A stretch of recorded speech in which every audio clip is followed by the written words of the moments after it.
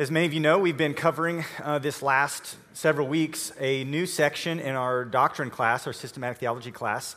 And we've been talking about soteriology, which is the study of salvation, the doctrine of salvation. What does the Bible teach about what it means to be saved? And specifically, how does that happen? And Stephen has been doing the lion's share of the teaching. We originally had planned to co-teach this, and what that's meant is Stephen does all the teaching, which I'm loving. I think it's been great. This is my favorite class I've ever co-taught. He's been doing a really good job. So today is kind of a midway point. We're not done teaching on the doctrine of salvation. But since we have covered sort of a broad definition of what salvation is, and we've covered specifically the topics of total depravity and unconditional election, we wanted to pause here and give a few minutes just for questions and discussion. And I'll just say this before we begin. Our claim this morning and our goal is not that we can answer every question and convince everyone of this truth. If we could do that, we would just write a couple books and retire, because these are things that people have been discussing and studying and wrestling with for centuries. What we do aim to do this morning is clarify what we mean as pastors and what we're teaching here at this church in terms of soteriology. So we hope that's persuasive to you. But we're not under any illusions that we can completely answer every question and persuade every single person to view it the way we do. However, we are fully convinced of the truth of this interpretation of Scripture. And we're confident in that, and we're confident in it enough to teach it and to try to persuade you to join us in believing this truth about God's sovereignty and salvation. So let me pray real quick, and then we'll jump into some questions that you all may have.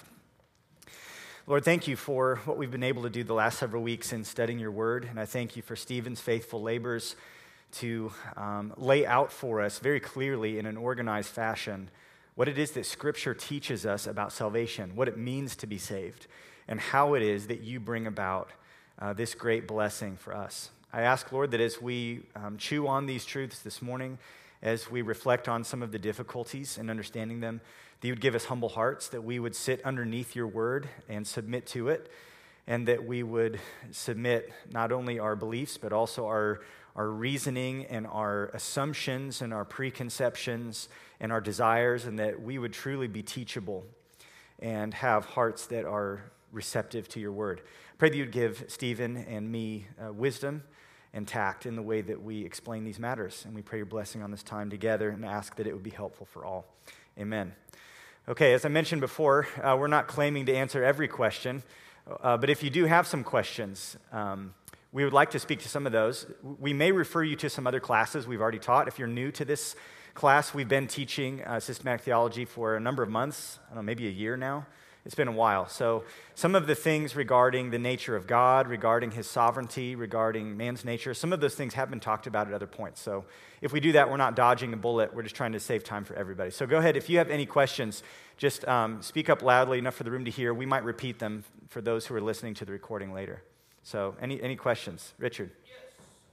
So the Bible says God is not the author of confusion.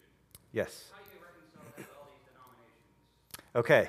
So Richard, welcome to our class. Glad to have you with us at our church today. It's Richard's first time. Glad for your question. Do you want to speak to that first, or you want me to jump in? Okay, I'll go in. So God is not the author of confusion. If you look at that text, it is in, I believe, the book of 1 Corinthians. And it has to do with how a worship service is organized. And so Paul's teaching there to the church is that what we do should be orderly because it reflects a God who is orderly, who does things intentionally and for a reason. God is not a God of chaos. What that does not mean is a promise that mankind will always be able to understand everything there is to know about God. In fact, we read other passages like the book of Job. Job has lots of questions, and God basically says, listen, bud, you're not in the place to ask me all the questions. I'm going to ask you some questions, and sort of teaches Job graciously that there are certain things about God that we're not in a position to always fully hash out and understand. And that's okay. That's part of what it means that he's God and we're not. So there are different denominations because there's different traditions of interpreting Scripture. They're not all true. They're not all correct. Some are more correct than others. So the standard for us is never denomination. The standard is God's Word. And our aim is to be as close as possible to God's Word. So I wouldn't take that passage that God is not the author of confusion to be somehow promising that we should always be able to understand and agree with other Christians on everything there is to see in Scripture. So that is a good question. And it should help us to be humble as we approach Scripture. And even in the way we describe things, we want to be charitable towards those who disagree with us, even though we are passionate and convicted about what we think Scripture teaches. So, good question. Yeah, I would just say to summarize with that, maybe Power button. All right. Maybe it did die. I think you're out of batteries. It died. Let me get another mic. Could I get another mic, Bryce? Thank you. I was just going to say, in line with that question, we talked about a little bit in bibliology, the clarity of Scripture, and the teaching of that doctrine just specifies it's not that God that was unclear, it's that man's sinful mind and heart and understanding, kind of what we talked about in total depravity. That's usually more the line that's getting it wrong. So we see these disparaging differences maybe, but there also ought to be a centralized unity, I think, to the heart of the gospel as well. Yeah, so if there is confusion, that's our fault, not God's fault. Yep. That's a good point. Yes? Last week, Stephen talked about predestination. Yes. And it really is, it's confusing me, or it's confused me. If God predestines people to be saved, then why did he give us free will to accept Christ as our Savior? I mean, that's the free will that he's given us. We go out into the world and we teach the gospel to people that don't know the gospel to save them. Mm-hmm. Well, if God predestined people to be saved, then why did Jesus have to die on the cross? Because the ones he's predestined are already saved, and the other ones he didn't predestine, that aren't predestined, are lost anyway. So I guess that confuses me. Maybe I missed something in the Yeah, that's, instructions, but that's my question. yeah, that's a good question. So just to recap, predestination can be confusing. If God chose who would be saved, then what's the point of sharing the gospel? Why did Jesus have to die? Isn't it already a done deal, so to speak? And where does our will play into that? Because humans make choices, and we're even called in Scripture to make an active choice to repent of sin and believe in Christ. So how does all that work together? I'll let you. There's a couple things in there I think we can touch on that might add some clarity. It's a good question. It's an important question, because what we don't want to do is end up in a place that disagrees with any part of Scripture. We're trying to look at all the passages and say, here's what we see clearly, but if we land somewhere that disagrees with other parts of Scripture, then we've landed in the wrong place. So it's important to make sure we're not discounting some passages to uphold others. So in regards to predestination, we looked at several passages that show that God has marked out people for salvation.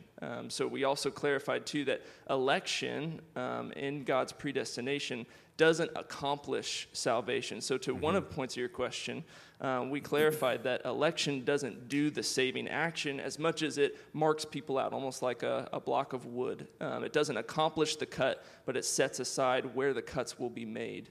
And so think of that way when you think of election, too, to make sure we're not saying it's not that he chose and accomplished before the foundation of the world, but he did choose. There is a choice that's made based on the passages we saw in Scripture. So I think some of it is in our logical process. We kind of collapse some of the history of it and say, okay, if he chose, then it's done. And we need to kind of parse out, like, Jesus still had to die.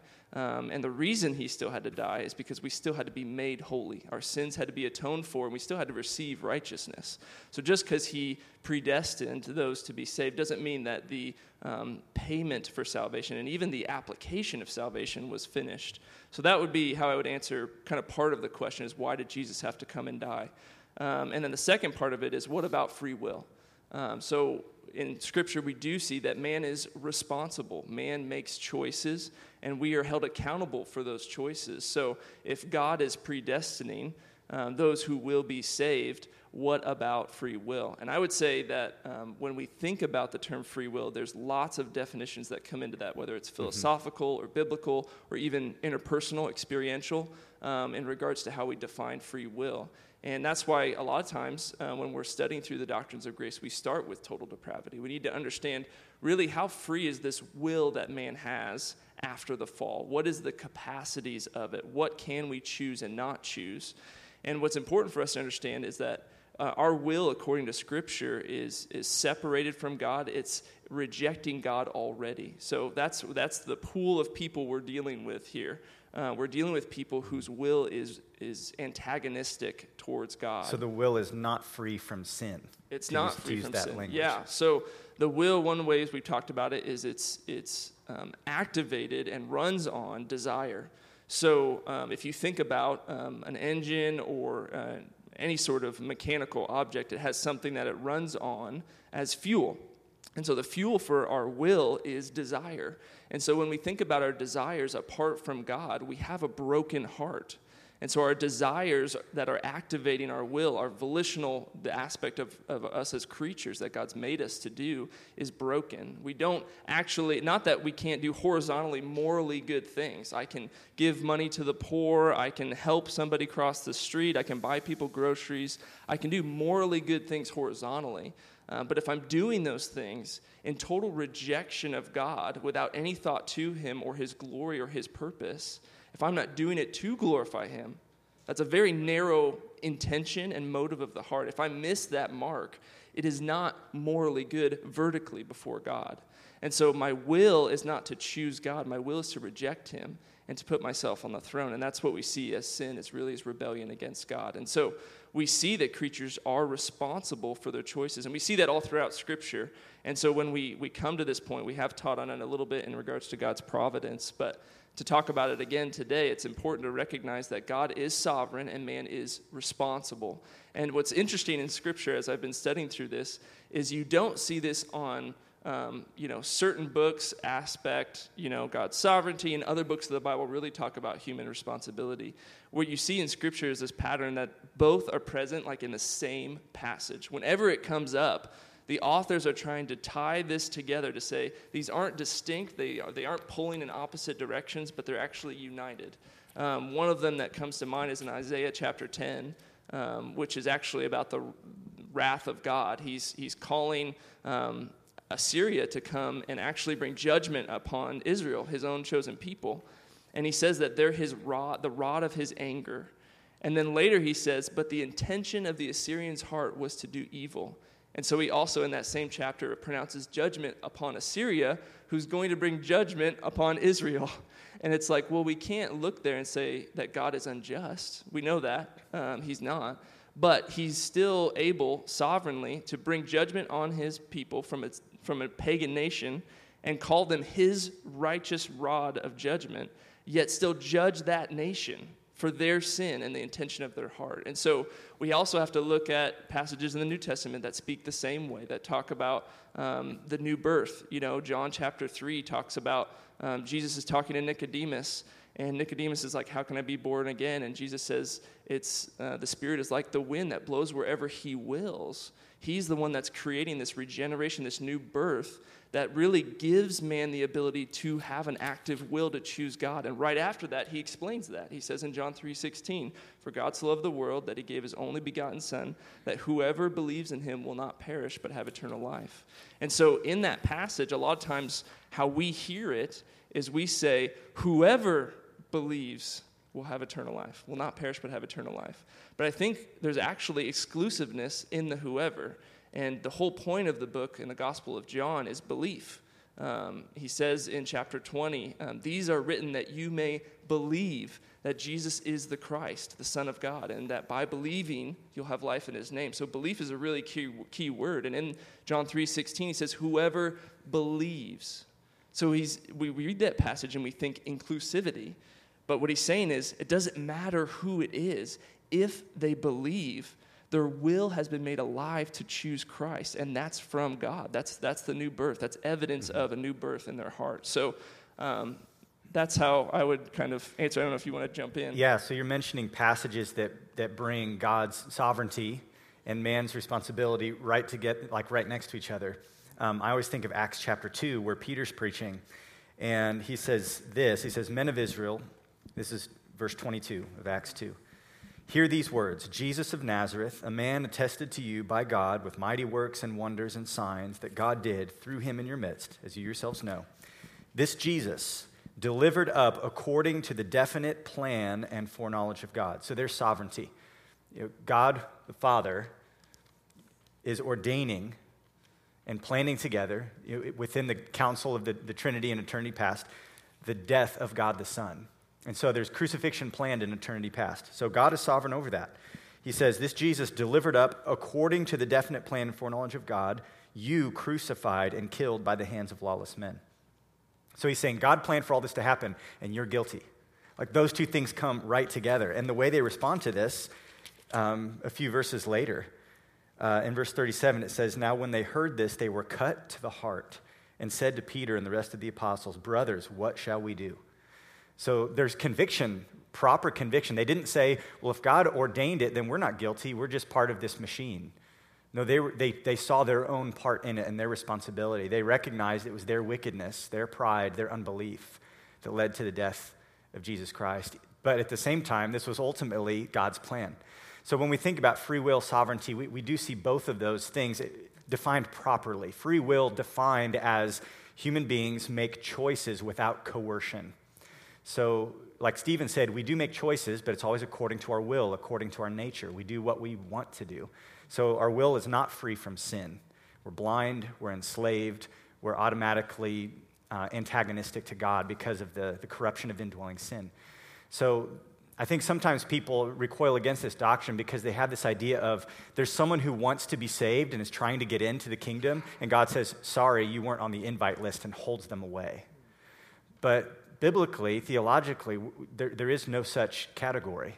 There's no one who wants to be saved, who's trying to get in, who desires to love Christ and repent of sin and believe, and God says, "No, you're not on the list." That's a category that doesn't exist. By nature, all of us are running away from him, and we're dead, and we don't desire spiritual things. We can't understand them. And so anytime a person believes, it's because God has graciously overruled their natural desires, their natural inclinations, and done a work of grace to draw them to himself. That's why Jesus says, "No one can come to me unless the Father draws him." And not to steal Stephen's thunder from next week, irresistible grace, but the word "can" there isn't talking about permission. He's not saying no one may come to me. He's talking about power and ability. No one has the ability to come to me unless the Father draws him. So the fact that anyone is saved is only because of God's plan to save, that he would mark some of us and love the human race enough to save sinners. So this is a difficult thing to understand, like we mentioned earlier. So if that's confusing, I would just encourage you, keep reading, keep looking for it in Scripture, because it's there. And Casey, I think the things that you're wrestling with is something that every faithful Christian, everybody who reads the Bible with both eyes wide open, is going to have to come to terms with at some point. And so we have to come to a decision. Am I going to sort of take these verses that talk about God's sovereignty and election and predestination and try to fit them into sort of my assumptions about what I have always thought about God? Or am I willing to allow Scripture to maybe tweak and shape my understanding about who God is and how he works? And that's a scary thing. But this is what God calls us to, is to deeper study, to see him as he is. And so, yeah, to just echo what Stephen said, we wouldn't say someone who's predestined is already saved. So there's the planning of salvation in eternity past, the accomplishment of salvation at the cross and the resurrection, and then there's the application of salvation by the Holy Spirit when man comes alive and is born again.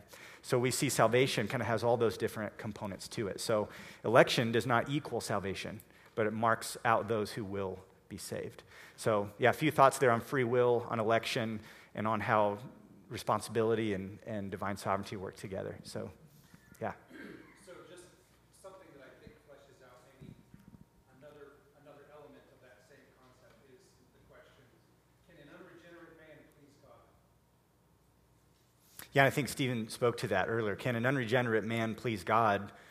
And the answer is no, not in any way that has spiritual merit, not in a way that would in any sense be true worship or or be counted as righteousness. There's something in our nature, because of the corruption of it, that it's always, the well is poisoned. Yeah, I would say there is what's called common grace. So God's pleasure is in accomplishing his will too. So I would say he is pleased in the sense that his plans are folding out perfectly, exactly according to what he has planned. Mm-hmm. But he's not pleased in the sense to say, you please me.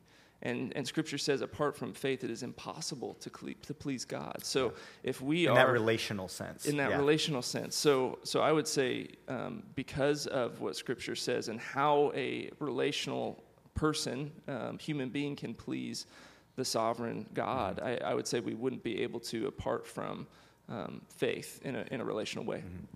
So is that to say that in order to please God, one has to be made right first?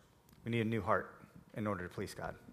Yeah. And going back to the human will, like that's what the prophets talked about. We have a heart of stone, and we need that to be taken out and given a heart of flesh that can respond rightly to our Creator. Mandy. So to kind of piggyback on what Casey was saying, Mm-hmm. can you direct us towards Scripture that talks about why it's important for us to go out and share the gospel? And then maybe share how we can take comfort in maybe coming to terms with this. Yes. So scriptures that talk about the importance of sharing the gospel and how we can find comfort in this doctrine rather than see it as confusing. Yes, a couple things. I'll just say this about God's sovereignty. God not only ordains the end, the goal. So Stephen talked about like a carpenter would mark on a piece of wood where he plans to cut. So God ordains the end goal, but he also ordains the means by which he accomplishes that end. So God plans to save sinners, which means then necessarily he must send his own son so that whosoever believes in him will not perish but have eternal life. That's a necessary consequence of that eternal plan. That's the only way that it can happen. Similarly, he ordains that people like Mendy will share the gospel with someone who comes into her office during the week, because that is the means that God has ordained. He has perhaps chosen some of those people to be saved. And how Romans 10 says, how are they to believe unless they hear? How will they hear unless someone tells them? Like there's this logical necessity to that. And God ordains the means just as much as he ordains the ends. And so we're called to obey and to participate in what God is doing to bring salvation to the world. So obviously we have the Great Commission, which maps that out for us. We have Romans 10, which talks about the necessity of preaching and proclaiming. That's not preaching from a pulpit. That's proclaiming what's true about Jesus to anyone who will hear. And so we're supposed to sow the seed wherever it falls and trust that God will water it.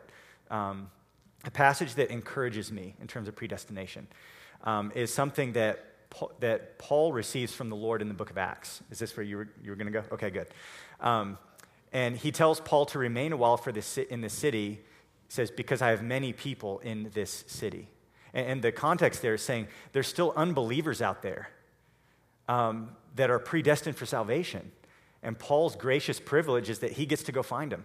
So Roger Johansson, a missionary to Brazil that some of you have met, he always talks about evangelism that way. He says, God has his elect out there, and my job is I get to go find them.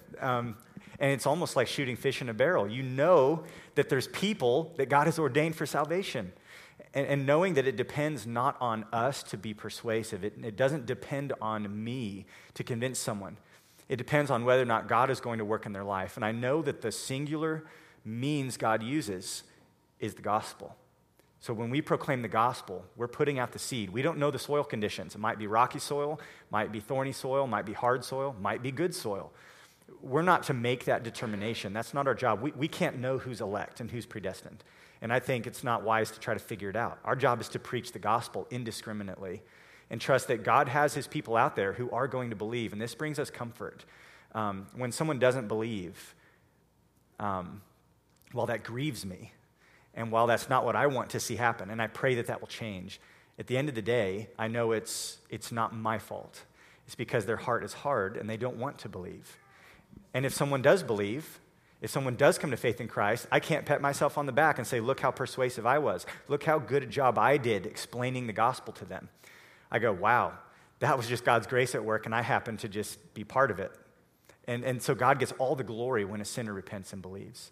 So I find that comforting as someone who seeks to share the gospel with others, that God has his people out there, and that he has ordained a singular means to bring about salvation, and it's the preaching of the gospel. So it's necessary. Just as it was necessary for Christ to die, it's necessary for us to witness and to proclaim the truth, because that's what God is going to use to save people.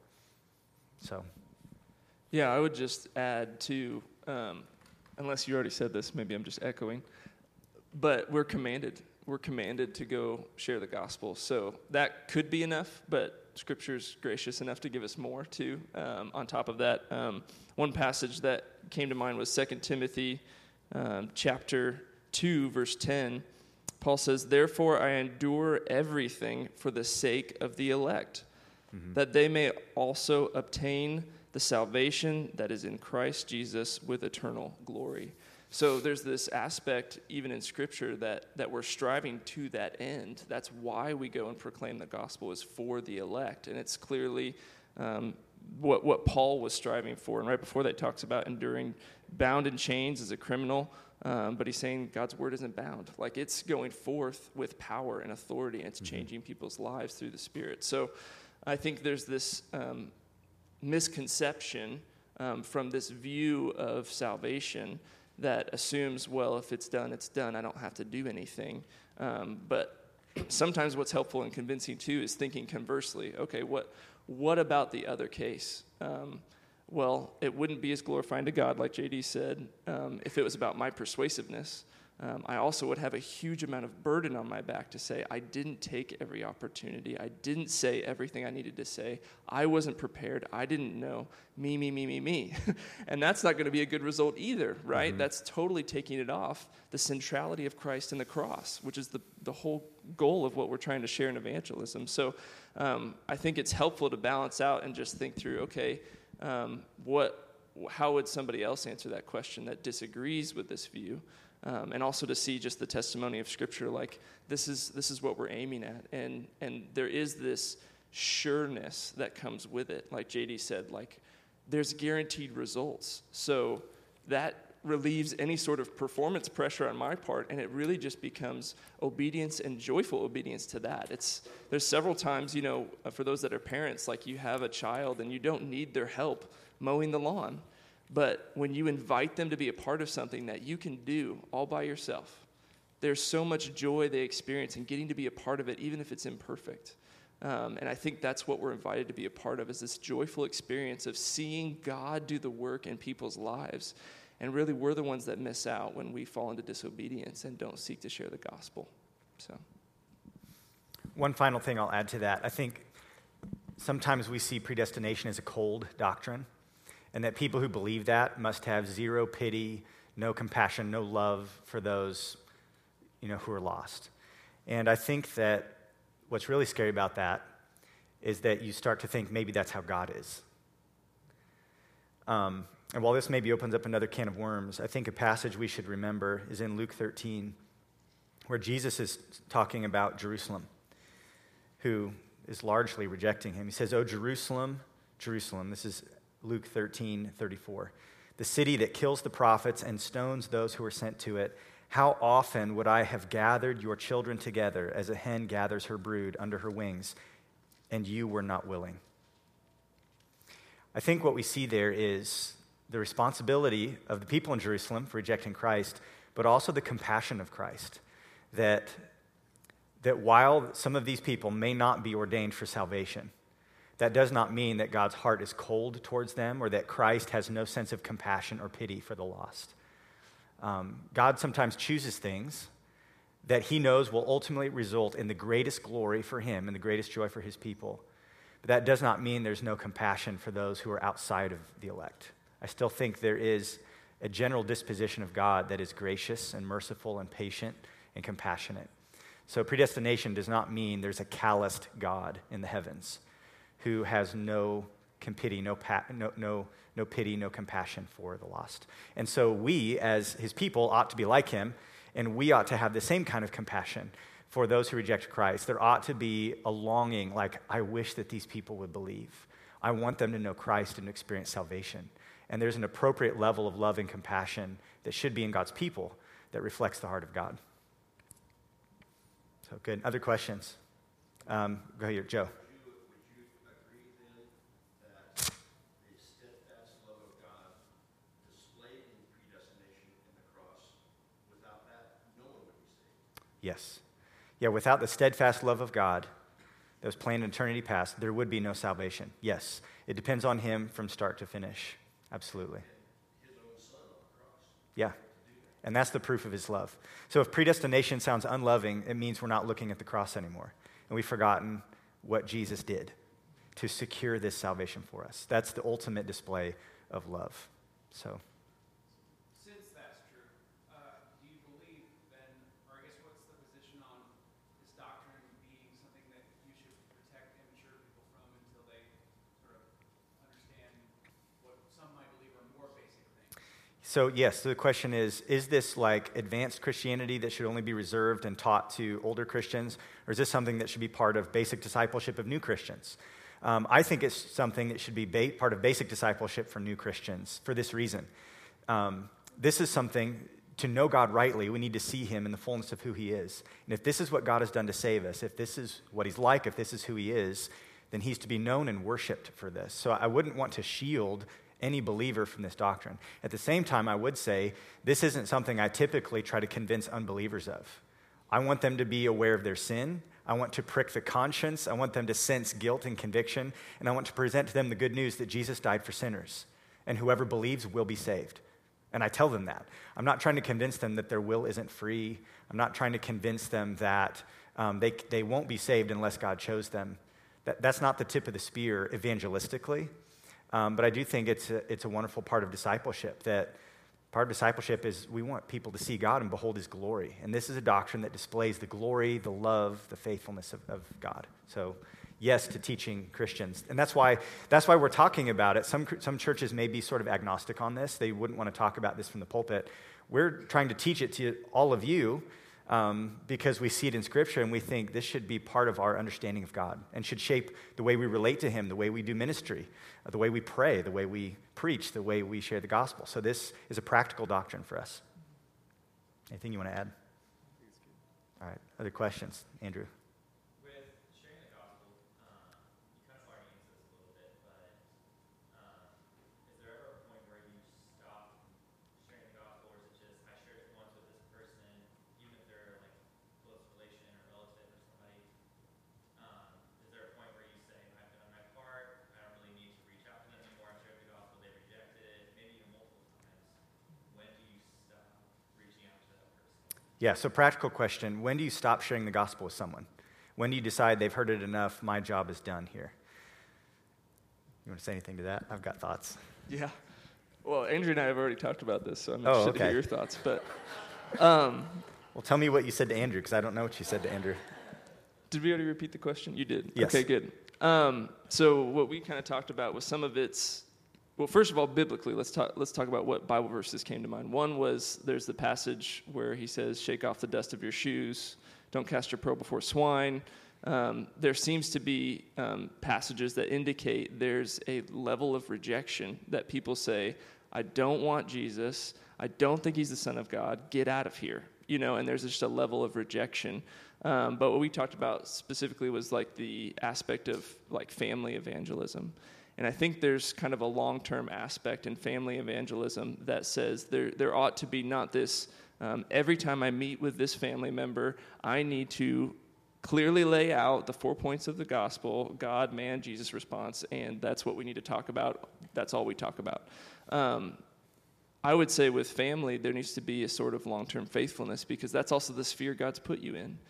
So there needs to be not just a verbal proclamation of the gospel, that needs to be present, but there ought to be a sort of display of the gospel to say, you look different. Why do you not treat me the way I treat you?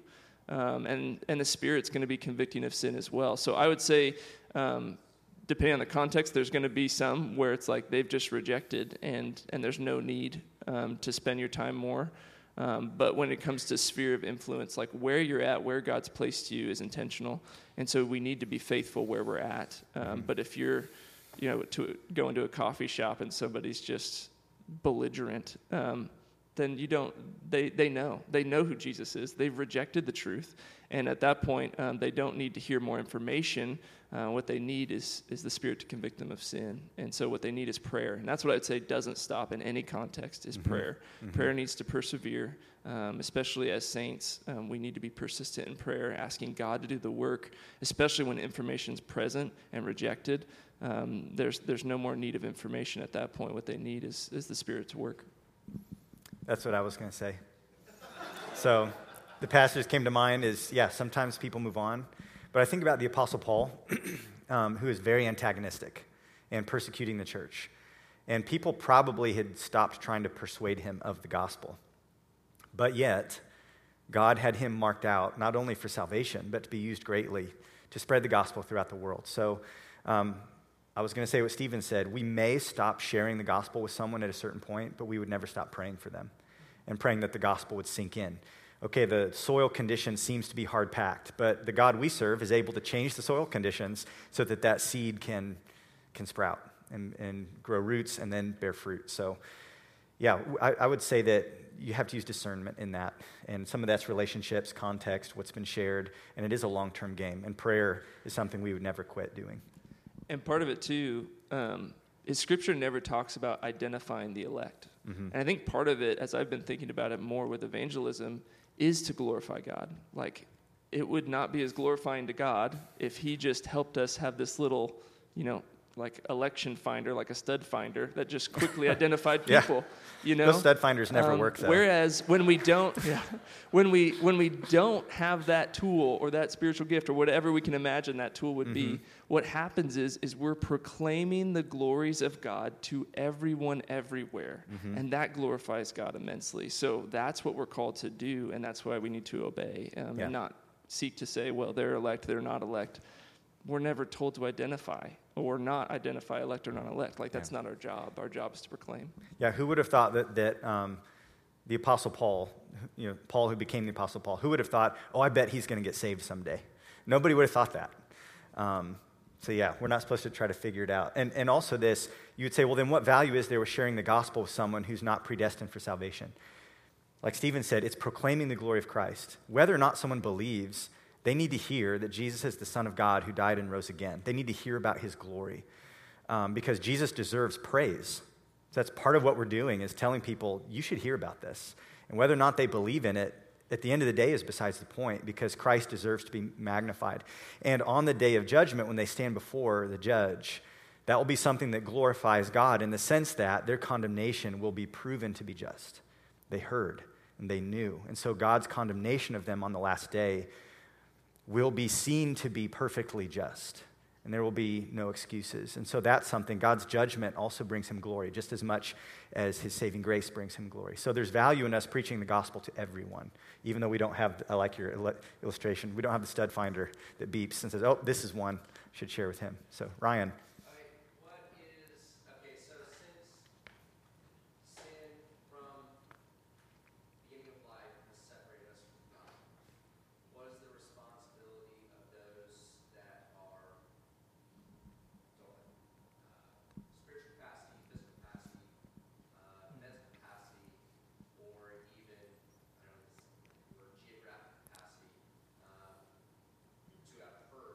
Yes.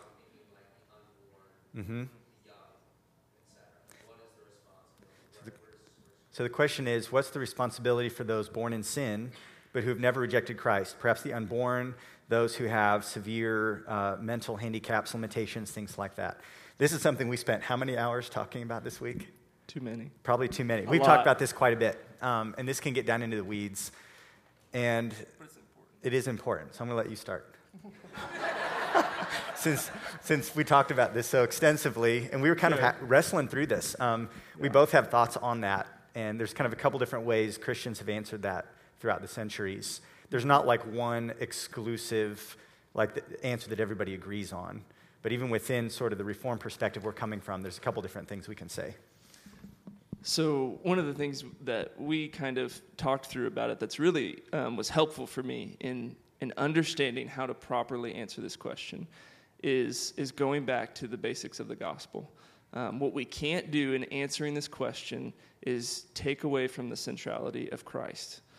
We can't say that salvation or something happens to an unborn child, that they get to go to heaven apart from Christ.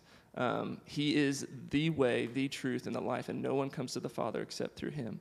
So what we have to understand is there may be means other than what we see clearly and prominently laid out in Scripture, by which that unborn child that has no volitional or cognition understanding of the gospel, but it's not outside of the realm of where God can intervene and act to save an unborn child, to say, this is my elect, and Jesus died for the sin nature that brings guilt and condemnation on all the human race. And if I'm being honest, what questions that brought up for me is, how can that happen apart from faith? And that's where we also actually have comfort in these doctrines of grace that we're coming to say, if faith is ultimately from God, if it's an ability that he gives through regeneration and new birth, that he can do it as the Spirit wills. Conversely, if it is left strictly to man's will, what's left for that unborn child that can't will, that God's saying, I would, but you wouldn't. I'm trying, but you can't yet. What a horrendous outcome that would bring. So I would say there are passages in Scripture that speak specifically to it. David talks about his unborn child saying that I will see you again. And so there's hope in that and comfort for many of us who have had miscarriages or have friends and family who have lost children, or for those of us that have handicapped family members. It's a real personal question, and I think there's actually comfort in Scripture to say God is not bound, he's not thwarted, he's not stopped, and there's hope for those that can't, as we see predominantly laid out in Scripture, go through what we would see a volitional choice if those capacities are lost. And ultimately, those decisions and those deaths are all part of the consequences of the fall, too. So it's not... Yeah, I would say the idea of predestination is actually what gives me hope that those children will be in heaven, like Stephen said, because it doesn't ultimately depend on man's choice. Although that's part of how God brings salvation about for most of us. Kind of rewinding back and thinking about it, yes, a child has not yet actively sinned against God.